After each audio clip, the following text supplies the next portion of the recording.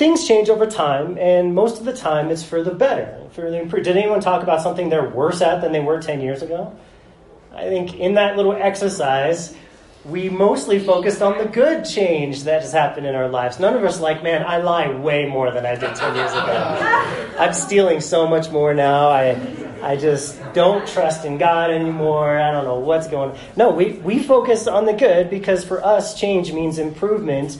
It means transformation. And can you imagine what it would be like to never need to change? Everything, you're absolutely perfect and you don't need to change. Well, that is the reality for God. That's where I was 20 years ago. That's where you were 20 years ago. You didn't need to change. All right. God is perfect. He never needs to improve. He's the same yesterday, today, and forever. He does not change, and that's something we call immutable. Everyone say the big theological word, immutable. Immutable. That doesn't mean you can't mute him. It means he's unchangeable. He doesn't change.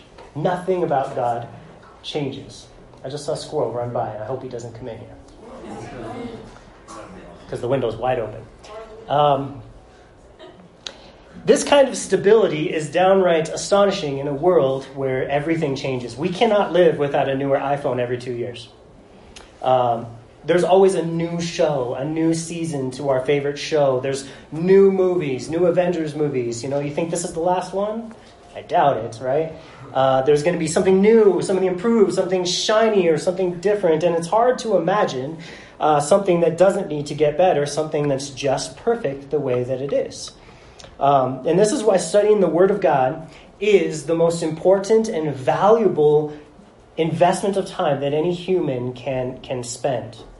If we read the Word of God is God's own word explaining who he is and what he does, and it does not change. So some parts that we're reading today were written 4,000, 3,500 years ago, and God is the exact same person today in Denver, although he's omnipresent as well, but Denver in 2019 as he was on this day. So it's really valuable for us to take time to discover his personality and who he is. Since he doesn't ever change, we can take in what we see and learn about God today on these pages and we can apply them to our own lives because he will always be the same. His character is consistent. He will be faithful to do all that he tells us about himself because he cannot lie. That's another part of being immutable. He cannot tell a lie. He will act the same way he has always acted. He will do what he has always done. And this is what it means to have faith in God. This is what we do. We are having faith that he will do what he says he will do, that he will be what he says he will be. So let's begin in our text in Exodus chapter 34 and see what happens. The Lord said to Moses, "Cut 2 tables of stone like the first ones, and I will write on these tablets the words that were on the first tablets which you broke. So be ready in the morning and come up in the morning to Mount Sinai and present yourself to me there on the top of the mountain, and no man shall come up with you. And let no man be seen throughout all the mountain. Let neither flocks nor herds feed before that mountain." So this is the second time God is going to give the 10 Commandments or the law to Moses to give to the people. The first time, this is really important, the first time that God gave the law, gave the commandments, he invited the people to draw near to the mountain. He said, "Come here. Moses, you're going to come up, but I want you guys to come up." But this time, it's very different. The people are told they have to stay away. What's happened between the last time and this time? Anyone remember over the past 6 weeks? What? Idolatry. The people received the 10 Commandments, and what did they say? "We're going to do all of these all the time. You're going to be our God, and we are going to perform up to your standards all the time. We accept this covenant." And what did they do next? They danced naked around a golden calf, worshiping gold, right? Completely rejecting God, diving into idolatry. That's the first thing they did, right? They lasted like 30 seconds. now then Moses and God had to have some conversations. And Moses is like, listen, God, I love these people. I know that they're gonna fail your standards, but would you please forgive them because you are gracious? And God said, yes, because God is God and he loves to forgive. And Moses is a picture of who? Jesus. And Moses intercedes for the people. And so their failure is taken care of. Their failure is done away with. So God has to give the law again because Moses smashed them. And this time he tells the people they have to stay away. He's like, we did this once before where I invited you in and I gave you the law and I expected you to live up to my standards. And we're not going to do that again. The people heard the law and they committed to keep it, but they failed within minutes. And this shows us that a system of religion where we have to live up to God's standard of perfection will always lead to failure. Not because God's standard is too high, but because we suck.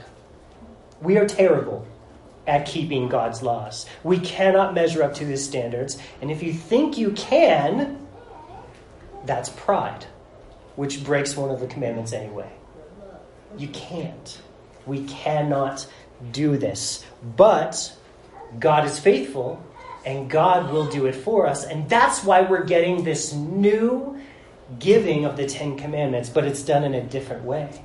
So instead of God presenting it to all the people saying, here is a set of standards that you guys need to live up to in order to be in my presence, God is going to figure out a new way to deliver the same commandments to the people, but in a way that is going to actually rescue them from their failure.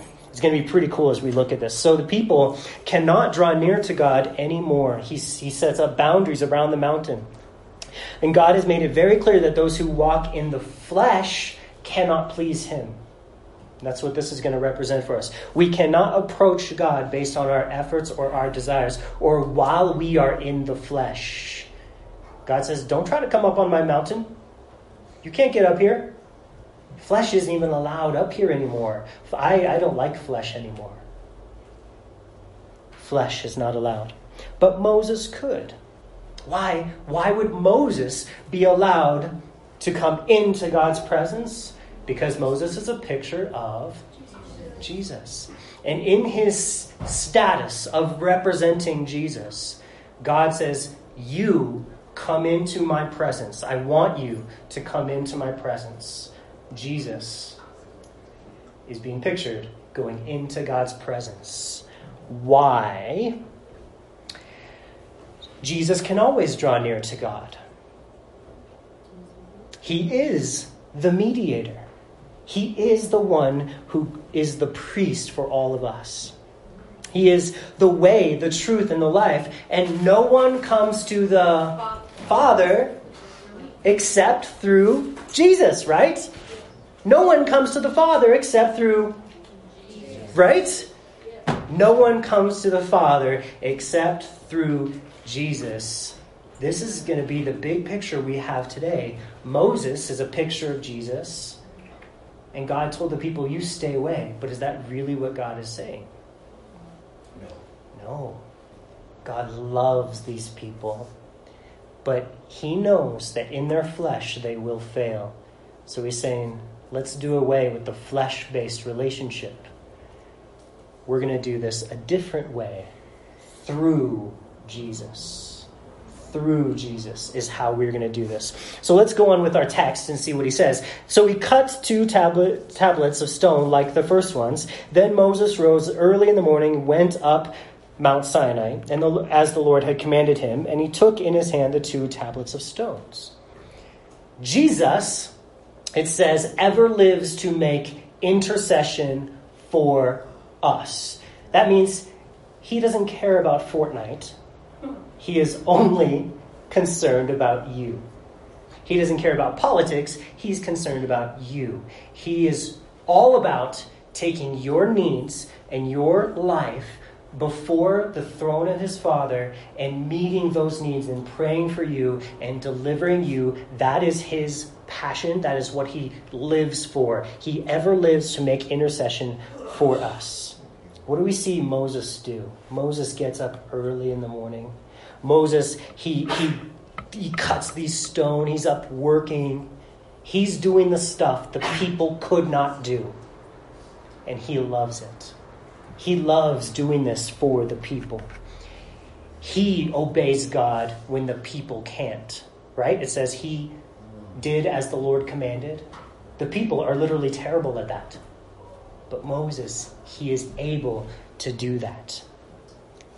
Jesus does God's will by standing in God's presence for us. God wanted someone to stand up for his people. And Jesus says, I'll do it. Jesus is going to cause God's law to be made real in us, in our hearts. So he's taking these 10 commandments. He's carving these himself. Where does Jesus inscribe the 10 commandments in your life? In our hearts. He does away with the external list of commands, and he says, I'm going to take care of this in a new and living way. I'm going to inscribe the 10 commandments on your very heart so that you can't just look at a list and say, this is what I need to do to be a good Christian. You have to stop and you have to say, God, forgive me because I'm not a good Christian. And God, deliver me with your Spirit. I need you to take these things that I can't do, and I need you to put them in my heart, way down here, down deep, where they will come out naturally. And that is what Jesus is going to do, and it's going to be pictured for us here in this whole second giving of the law. How does God give us the law a second time? Like I said, he writes it on a second tablet by grace. The first tablet was a tablet of stone, but when Jesus writes the law, he writes it on the tablets of our heart. It's a totally different way to do it. Why would he do such a thing? Well, let's read. Now the Lord descended in the cloud and stood with him there and proclaimed the name of the Lord. And the Lord passed before him and proclaimed, the Lord, Yahweh, the Lord God, Yahweh is God, merciful and gracious, long-suffering and abounding in goodness and truth, keeping mercy for thousands and forgiving iniquity and transgression and sin, by no means clearing the guilty, visiting the iniquity of the fathers upon the children and the children's children to the third and the fourth generation. This is the truth about God. This is God revealed to us, and he's revealing to us his character by his character traits. This is what God is all about. This is what God cares about. And God reveals this to Moses freely. He's not holding anything back about who he is, because their relationship is tight. Okay? They're homies. That's my theological way of saying close friends. It reminds me of exactly what we see in John chapter 17. In John chapter 17, we see Jesus and the Father having a conversation. And Jesus says, Father, we are so close that we are one. We call this united closeness. It means they know each other perfectly. They experience each other perfectly. There is no mystery. There is no unknown parts of each other. It is complete unity. And this is what he says in John 17:3. And this is eternal life, that they may know you, the only true God, and Jesus Christ, whom you have sent. So this means that you and me are being invited into this perfect oneness that God and Jesus share. Knowing God in perfect oneness, in perfect intimacy, is everything for us.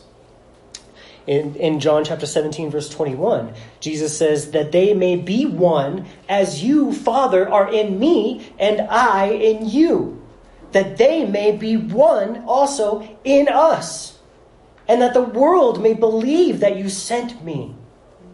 And the glory which you gave me, I have given them, that they may be one, just as we are one, I in them, you in me, that they may be made perfect in one. And that the world may know that you have sent me, that you have loved them as you have loved me. What is better than those words? Like, those words are the most treasure-filled text that I could ever imagine. Jesus and the Father are one. Jesus knows the Father's love and grace.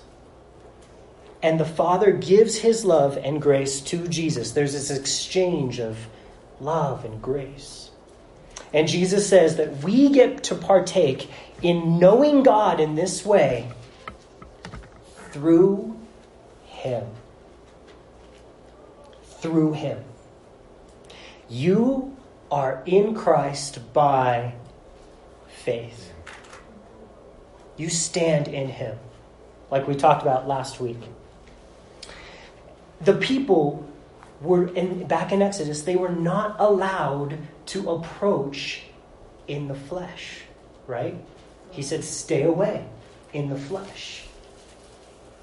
But we are in Christ through faith.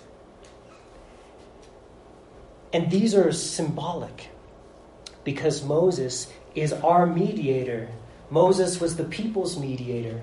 And so technically, the people were in Moses because they were in Moses' heart. He was mediating for the people. He brought them. And this foreshadows for us how our mediation happens. Does God need you in your flesh trying to make an impression to him? No. Trying to keep his law? Trying to fix everything in your life? No, he says, please stop. You're terrible at doing this. You can't fix anything. I need you to stop, stay away in your stinking flesh, and trust the mediator. Come through the mediator into my presence, and what if you don't pray what's right? The Bible says Jesus loves to take your prayers and to add the incense of his own prayers and to fix them. He doesn't care if you're praying for what's right or for what's wrong. He just wants you to trust his Son. And his Son will transform your prayers whichever way they need to go. This is what living by faith means. It has nothing to do with me. It has to do with trusting him. Trusting his mediation. What does it say about God here in this text? What does God really say about himself for us? These attributes are going to be key to understanding every single interaction with God, with Israel for the next 3,000 years and your own life. So you better listen to how God describes himself right here. Because we can take these 7 descriptions that God gives of himself and we can lay them over every single thing that happens in the rest of the Old Testament. And be like, oh, there's that one. Oh, there's that one. He's being merciful. He's being gracious. Oh, this person rejected him in pride, so God's going to be angry at them. Every single thing that we see that we're going to study here in just a second, we can see this is why God is who he is, and he doesn't change. He's not going to change for you. He's not. It says, again, the Lord God, merciful and gracious, long-suffering, abounding in goodness and truth, keeping mercy for thousands, forgiving iniquity and transgression and sin. So let's briefly just talk about what each one of those is. Merciful. This can be translated full of compassion or tenderly pitiful. Now I want you guys to answer a question for me. What does the enemy whisper in your ear that contradicts this? God says, I am merciful. I am full of compassion and I am tenderly pitiful. What does the enemy whisper in your ear? Yeah, we're not worthy of that. God is not that merciful. What you've done has stepped over the line of how far he can go in his mercy, right? The enemy can say all kinds of things that will contradict this. So I'm going to ask you this question. Which one do you listen to? Do you beat yourself up because you don't think he's merciful? Or do you listen to the voice of the Spirit, the Word of God, which says, I am more merciful than you could ever understand? The next thing he says is the Lord is gracious. This means that God's heart desire is to supply all that we could ever need or want through the work and spirit of his Son, Jesus Christ. God never desires us to show him what we can do or to impress him. His heart is repulsed by pride that keeps us, his children, from receiving his free gifts, his free work of grace. He says, I want to give grace. I am a gracious God. The word translated gracious comes from the idea to bend or to stoop in kindness to an inferior. So we have to be the humble inferior in order to get this grace. Okay? But what does the enemy whisper in our ear?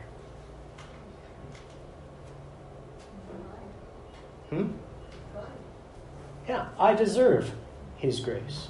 I deserve God to bless me because I have tried stinking hard. You don't know what I've sacrificed for him. You don't know what I've done for God. So I deserve him to give me, a candy bar. I deserve for him to bless me. I deserve it.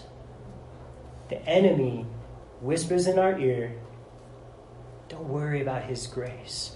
Let's go back to another system where you earn it. Because having to receive a free gift of grace is humiliating. And that's the way God designed it. He wants us, he needs us to accept his grace. And he knows that we won't accept his grace if there's a remnant of pride that says, I don't need his grace. So the enemy just convinces us, you don't need his grace. You don't need God right now. You don't need God tomorrow. You talked to him yesterday. That's enough. The enemy is so skilled at tricking us into not believing what God simply said about himself. I am merciful. I am gracious. The third thing, I am long-suffering, he says. That just means patient, right? He's not in a hurry. He's not stressed about your life. Your circumstances do not blow his mind. Your problems are not the biggest problems he's ever seen. And he's fixed things so much worse than things he is long-suffering. He is willing to endure your immaturity. He's willing to deal with your failure. He's willing to be patient in your brokenness. And he is slow to anger. That is what he says about himself. And what does the enemy whisper in your ear? I got to hurry up and fix this. I got to change my life. This is going nowhere fast and I am in a hurry. Or I think maybe God is done with me. God has run out of patience with me. God can't possibly be still in love with me after I have fallen again and again and again and again and again. Which one are we going to listen to, guys? Are we going to listen to what God says about himself? I am patient. I am with you to the very end and I am not leaving you. Or are we going to listen to the enemy which says, yeah, you should probably give up now. You're a failure. You're too immature. It's taking too long. You'll never know God the way you should. All right, the next thing he says is he is abounding in goodness. Think of a cup that's overflowing. He's just abounding, and it's all yours. goodness. And this reminds us of Psalm 23, which says, surely goodness and mercy will follow me all the days of my life. And that word follow in Hebrew is the word pursue, meaning hunt you down and kill you, is where it comes from. Surely God's goodness and mercy will pursue me all the days of my life. David had faith in God's character. Not that he was pleasing to God, not that he was earning God's goodness and mercy, but that God was going to pursue him no matter how many times David screwed up. God was going to come after me, and God is never going to let me go, and I don't deserve a single moment of it. And that's what he says. He is abounding. This is what God says about himself. I'm abounding in goodness. And what does the enemy whisper in your ear? That God is not good because you're not good. And you'll never taste his goodness because you're not good.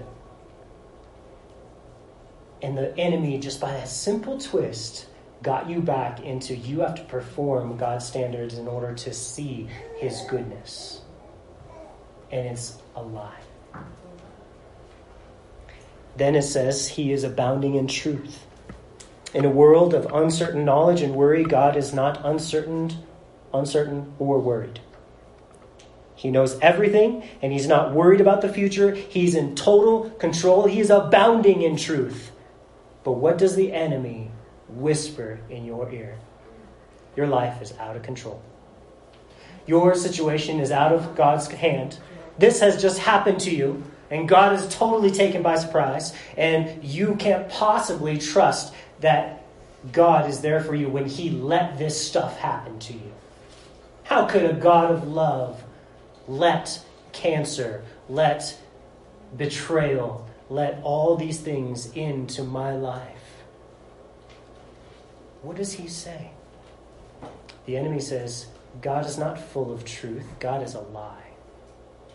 And when God says he loves you, it's a lie. And when God says he's in control, it's a lie. The devil has now just decided to totally contradict what God says about himself. And the enemy offers us proof. He says, look, here's the proof that God is not in control. Look at your life. Is that true, guys? Is that proof valid? It isn't valid. Because we can't see everything from God's perspective. And if you want proof, devil, look at the cross. Because the cross shows us that God loves you. And he would go to any length to forgive you and to take care of your needs. Any length. And so yes, what you're going through might hurt and it might kill you, but it will not destroy you because of the cross. And it will never disprove God's love because of the cross. This is so huge, guys. The enemy whispers in your ear. God is not full of truth. And God says, whatever. I am who I am. And you can either believe it or you can believe a lie. And your whole life will be affected by that decision. Then it says, I keep mercy for thousands. This means he doesn't run out of mercy. You cannot be too bad for him to give you undeserved mercy. You can't be too far. And what does the enemy whisper in your ear? Right. It says, I forgive iniquity and transgression and sin. Again, you can't do something he can't forgive.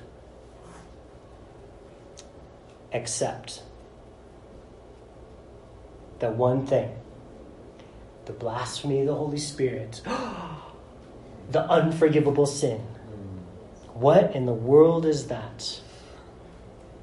Because I find a lot of people, they hear God say, I forgive iniquity and transgression and sin. And the enemy comes and says, yeah, but not yours. You've committed the unforgivable sin. What is the unforgivable sin? What is the blasphemy of the Holy Spirit? Let me tell you. It is, I refuse to believe that God is who he said he is.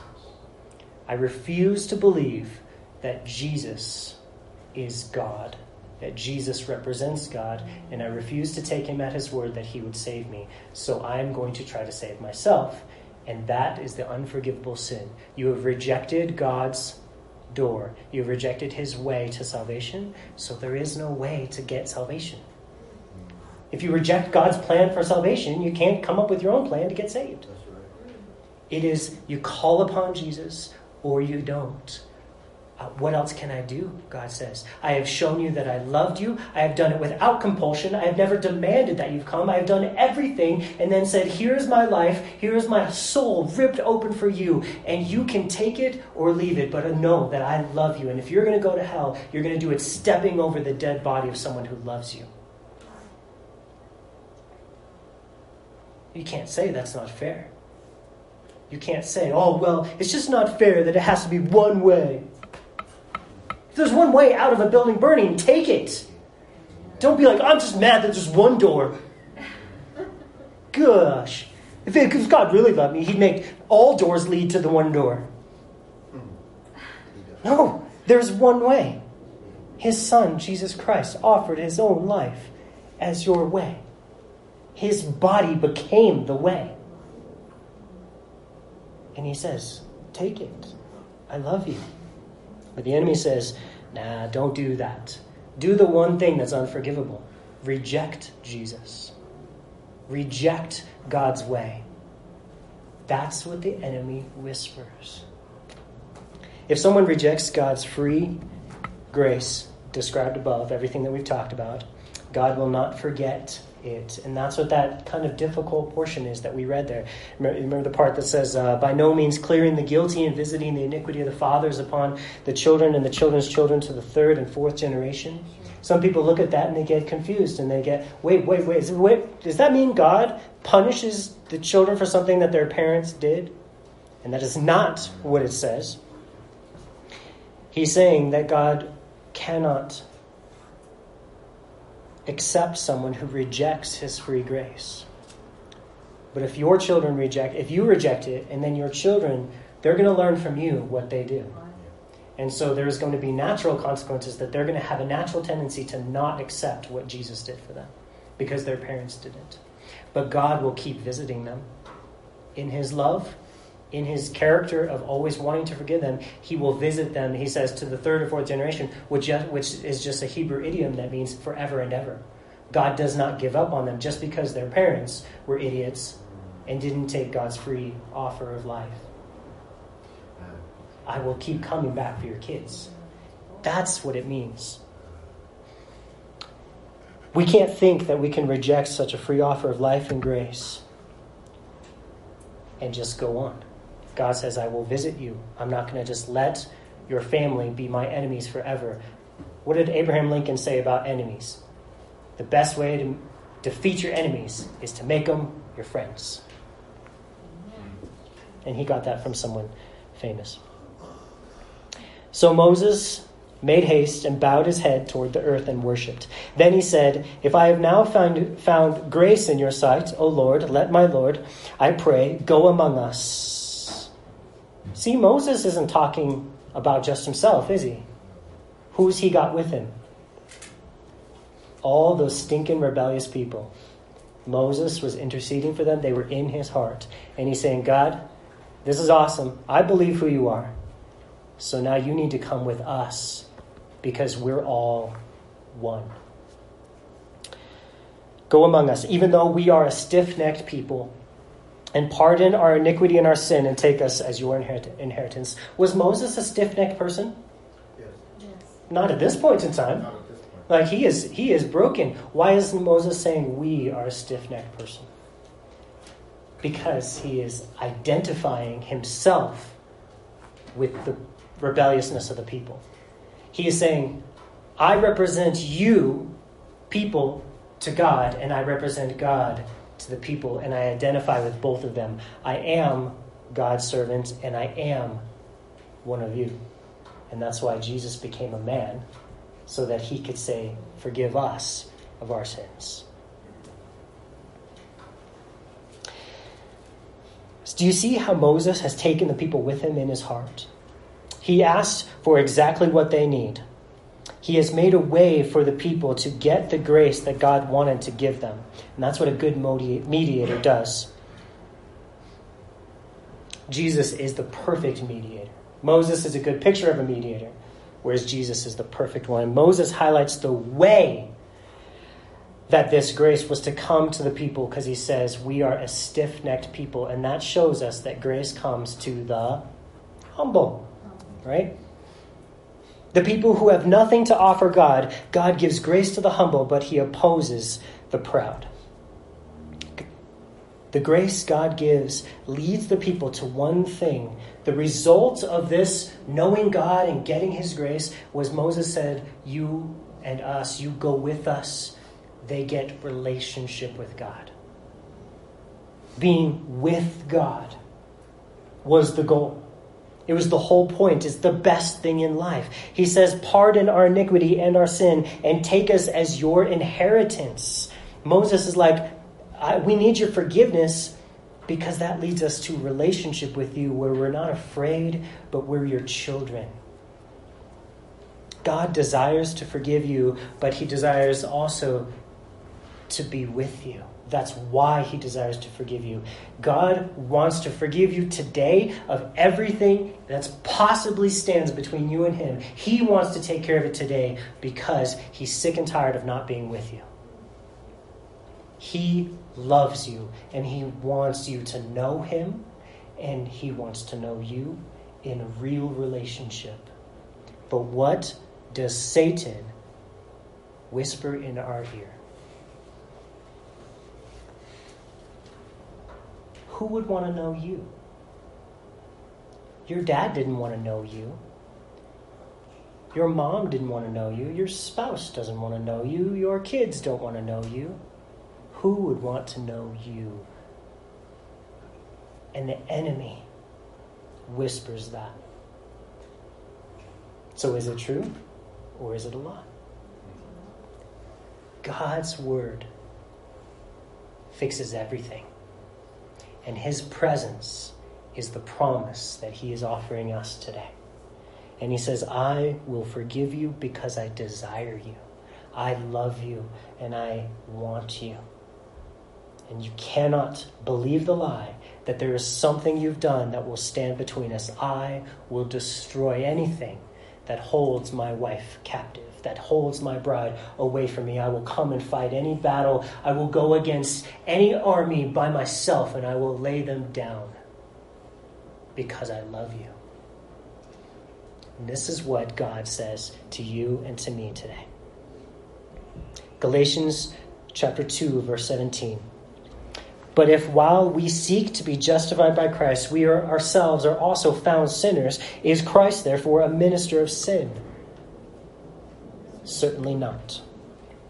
Think about this. The people were down below Mount Sinai. They could think we're just sinners and we're out of God's presence and he hates us. But is that the truth about what was going on? No, God's love was providing the way through the mediator for them to be in his presence. So they could have easily believed the lie, I'm just a sinner. Who would want to know me? God does. And look what he says. So, is Christ therefore a minister of sin? Certainly not. For if I build again those things which I destroyed, I make myself a transgressor. For I, through the law, died to the law that I might live to God. I have been crucified with Christ. It is no longer I who live, but Christ lives in me. And the life which I now live in the flesh, I live by faith in the Son of God who loved me and gave himself for me. I do not set aside the grace of God. For if righteousness comes through the law, then Christ died in vain. See, this text that we have in Galatians, written thousands of years after, is describing what could have been going on in the heart of the people standing outside of Mount Sinai in our text in Exodus.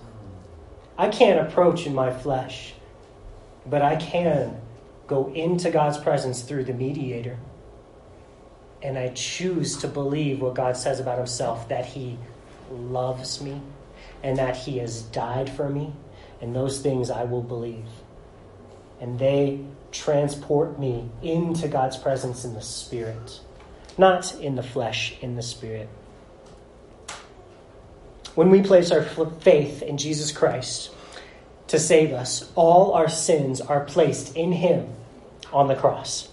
And all our sin is crucified with Him on the cross. And our job isn't to place them there. Our job isn't to be worthy of those actions. Our job isn't to try to live up to His sinless standard from that moment forward. Our job is to believe it. That's it. Believe it. And that is to live by faith in the Son of God, who loved me and gave Himself for me. I did not earn it, I do not deserve it, and I never will. I do not set aside the grace of God, Paul says.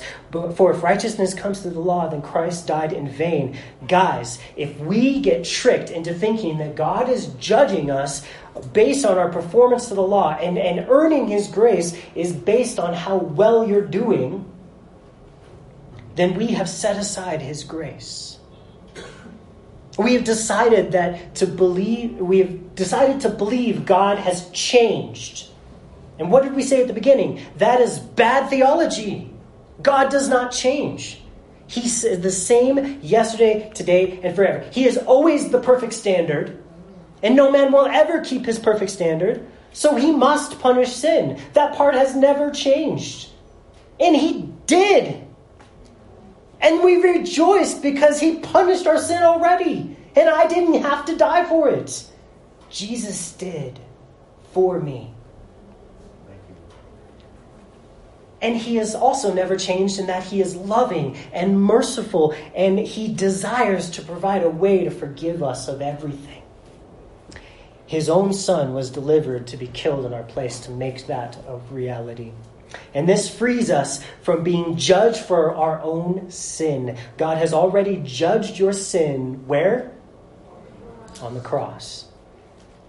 It's done. It is gone. Can you go find Jesus' dead body and dig it up? Why? Right. God has overcome death with the life of Jesus Christ. Your sin died and you cannot find it anymore. So, this is the way that God has provided for us. Jesus is the way, the truth, and the life. And anyone who believes on Him, in Him, shall be saved. Placing our trust and faith in God's Son is the only way to experience how loving and merciful He is. So if you want to know, if you want to hear God say, this is who I am, and if you want to know Him in that way, faith in His Son is the way to get that done. Would you guys stand with me as we come before the Lord in His presence? We're going to sing some songs. We're going to read a little bit of Scripture just to hear what God would maybe say to us in addition to what He gave me today. During this time where we sing these songs, this is church is not done, and this is not like the tradition that we do at the end. This is the time when we, as His body, receive His grace. Call upon Him for the help that you need in your life. If you want to grab a brother and sister and say, hey, I need prayer. I need you guys to come alongside me and help me to look to Christ. Help me get from Christ, receive from Christ all that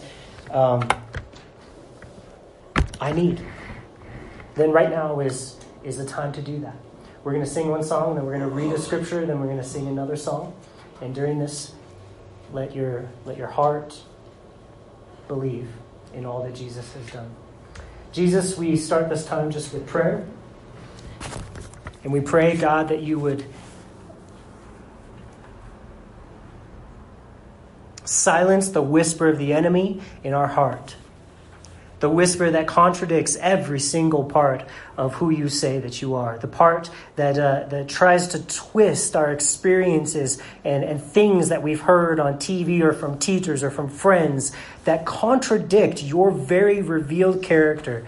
God, I pray that you would, by your words, silence those whispers. And Lord, help us to believe only in what you say.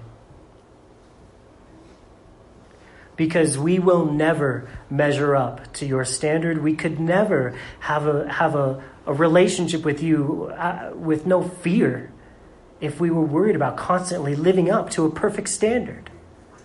We must have your grace. And we can never earn it. So God, we humble ourselves before you. We confess that we can fix nothing. We can do nothing that transforms ourselves, but we can ask our Heavenly Father that you would send your Holy Spirit down to us and that you would give us everything that we need. And we will step forward in faith today, believing these things. Help us to worship you right now in spirit and truth. Give our hearts to you brand new. Help us to sing songs of joyful children who have believed and received all that their Father has given them. In Jesus' name we pray. Amen.